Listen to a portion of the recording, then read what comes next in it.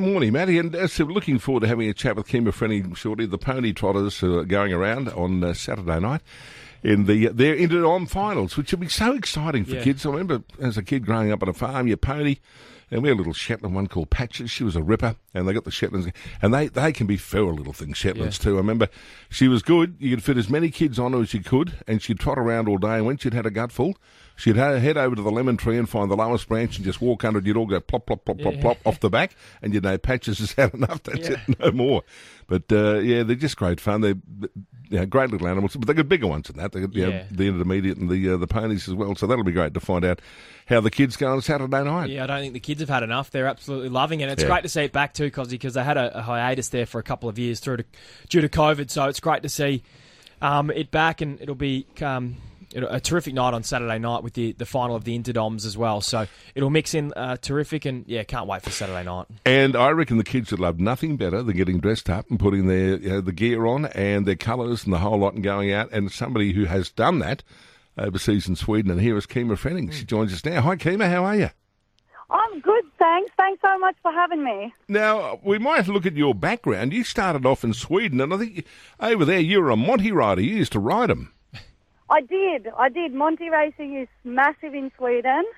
And I also used to do a bit of pony trots. That's how I sort of got into the whole racing scene, which is just a great pathway.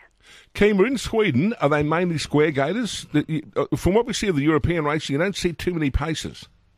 No, Sweden doesn't have paces at all. It's just, it's all trotters. So it gets frustrating at times because the trotters, as we all know, can be pretty frustrating, but it's very rewarding too when you get a good one. How cold is it when you ride there? Because it's not the warmest place on earth. Freezing. It's really cold. And that's why I moved to Australia, but I moved to Victoria, so I still get winters. Obviously, your radar's not good. You've come to the wrong end if you wanted warmth. Yeah, no, I've realised that now, but I'm pretty happy with where I'm at. Hey, what was the coldest temperature you rode in over there? In a race, or I don't know, minus a few degrees, but we've been training horses in minus 34, so that was it wasn't a good day. How popular is it in Sweden, Kima? Monty racing? Yeah.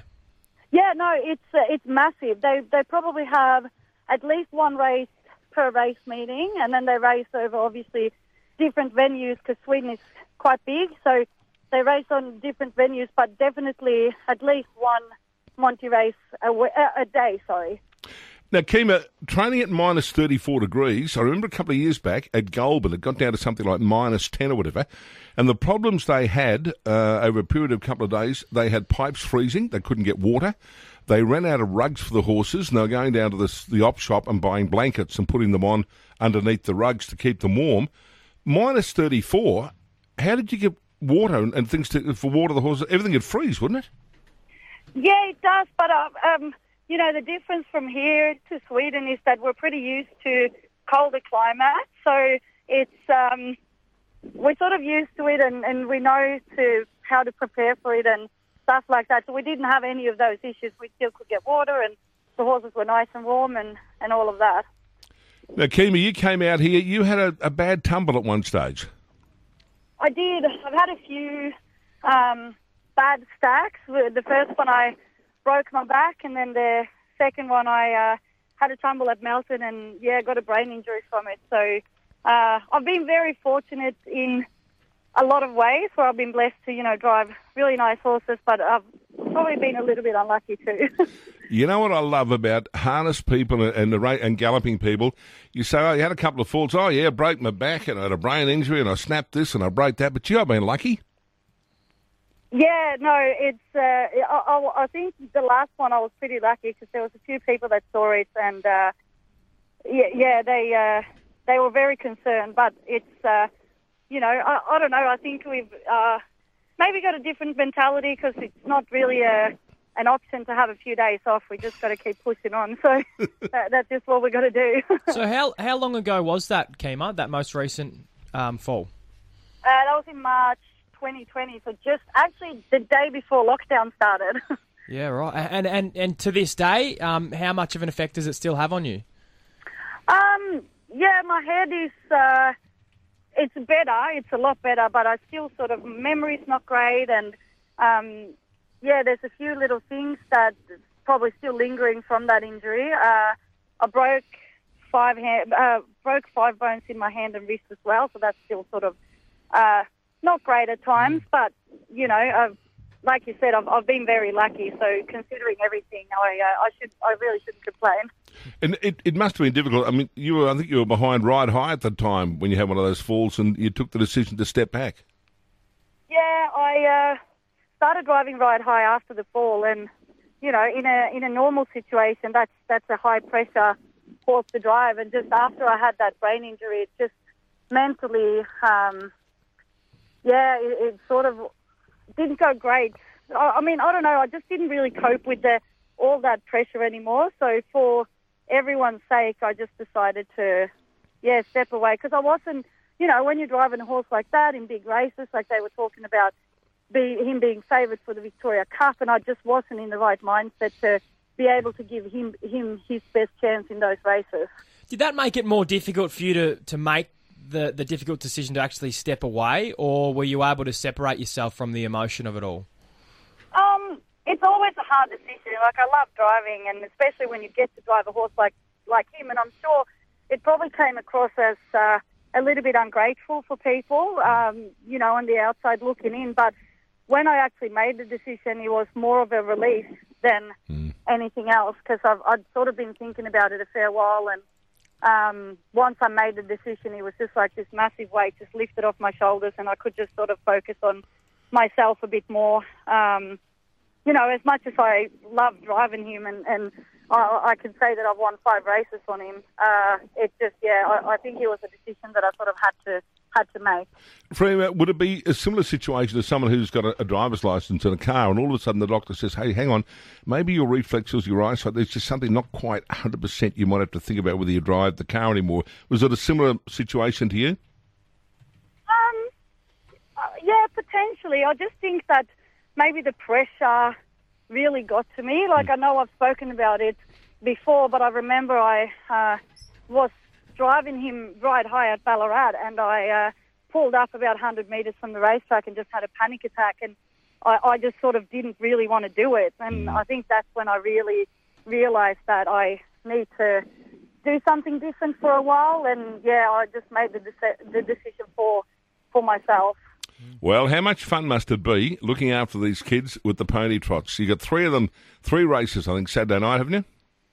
Yes, there's 3 races. It's so rewarding, and it's unbelievable to just see them having so much fun. And this is the race that they've all wanted to be in all season. So to see our representatives come through and make it to the final, it's unbelievably rewarding. And what you've been able to do this season is sort of mirror the Inter-Dominion series in itself, to give the kids a bit of a similar sort of thrill in the build-up to finals night?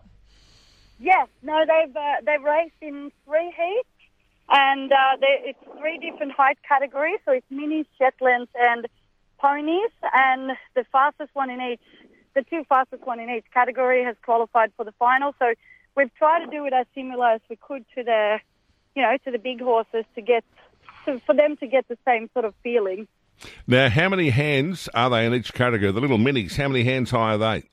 Oh, you put me on the spot there. I'm from Sweden. We do centimetres. We don't do Okay, how many centimetres high? I don't know that either. It's the mini category there. The minis, Shetlands, they're just normal Shetlands. I think then there's maybe over 11 hands. Yeah, that'll be about right. A hand's 4 inches, so that'd be about 10 or 12 hands high, some of those little ponies. So you put me on the spot there a little bit, I'm sorry. No, that's all right. Now, the kids have come, and the ponies, I noticed they're from all over Australia and representing everywhere. They are. So they've done the same thing in each state, and also from New Zealand. So they've just qualified their fastest drivers. And New Zealand, we have to provide them with ponies, because it's obviously a little bit of a hike for them to get over the ocean, but they're all qualified from each state, and it's really good to get a representative from each state as well. And what the pony trots are able to achieve is get new people into the sport, isn't it, Kima? It gets these young people into the sport for the first time. It's a lovely way in. For sure, and there's so many people that are really they sort of started as the all fun and games type thing, but now there's so many of them that just want to be a driver, and all they say is, when I grow up, I want to be a driver. So it's a great pathway for them. Now, what's the trophy or what's the prize they're competing for on Saturday night, Kima? They are getting, there's a lot of prizes. They're getting rugs. Each representative from Victoria, they get their own personalised rug even before the races. They race for rosettes, for sashes. We've got little goodie bags. So even if you're not successful, even if you don't win, you'll still get a little something.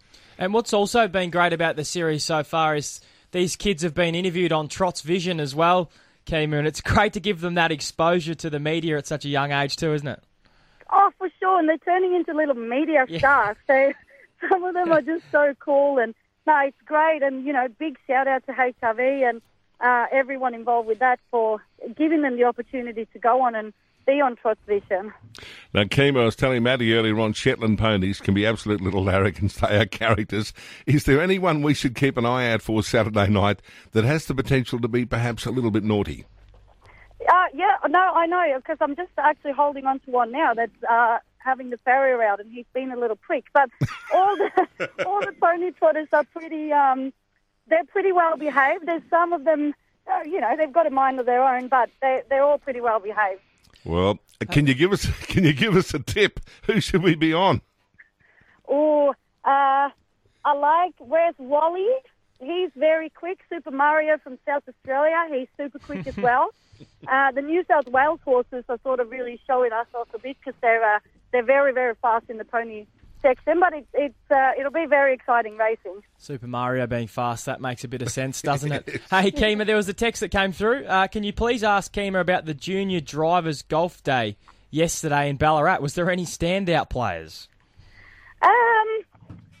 No, well, yes, Sam from... Sarah from New Zealand. She was pretty good. Yep. But I think it was a long day. They were meant to play in holes, and they sort of pulled the pin after about 8. Which course did they play at, do you know? Amesbury. Yep. Just out of Melton. Very good. Well, Kima, we wish you all the best. I think you're going to have as much fun as the kids on Saturday night, aren't you? I am. I love it. I get paid to, go and pad ponies and have a chat to kids. It's the best job in the world. Hey, can we get a tip off you for the big race, or the big races, I should say, the trotting and pacing series in the Interdome?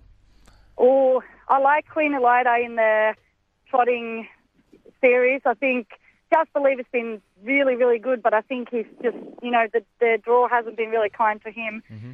Act Now has been unbelievable, but I just think Honolulu Bay drawn underneath him, and might just be.